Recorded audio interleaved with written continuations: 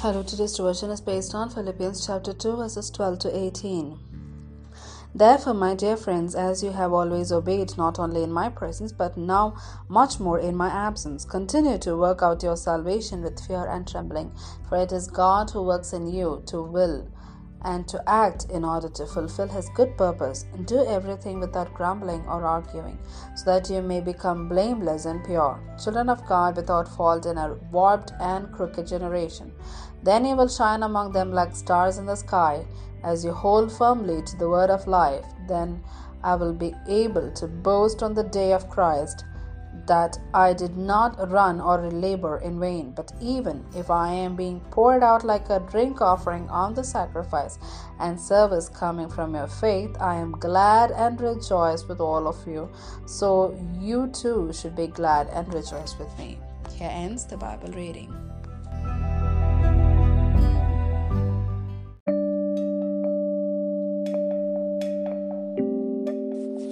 Paul's clarity of thought.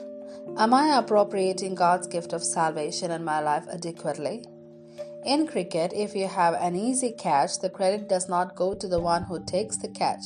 It goes to the bowler.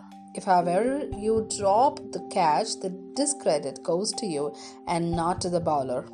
Salvation, similarly, is a dolly catch. If you take it, you get no credit. If, however, you drop it, you get the discredit. So, you have to work out your own salvation and then acknowledge that it was God who works in you, both to will and to work. When we understand the hand of God at work in our lives, we being to learn how it works for good. This is also true of almost all other aspects in life. In medical college life, for example, you study like mad before the exams, but after you pass, you are thankful for all the elements of grace built in to help you pass. As a doctor, you fight tooth and nail to save a life. At the end of it all, acknowledge and be thankful that God healed the patient you treated. Having been saved, establish yourselves as blameless and innocent in the midst of a crooked and twisted generation by doing everything without grumbling or disputing. This will be your act of thankfulness. Once you are established as blameless and innocent in your community like shining stars, and people look up to your guidance.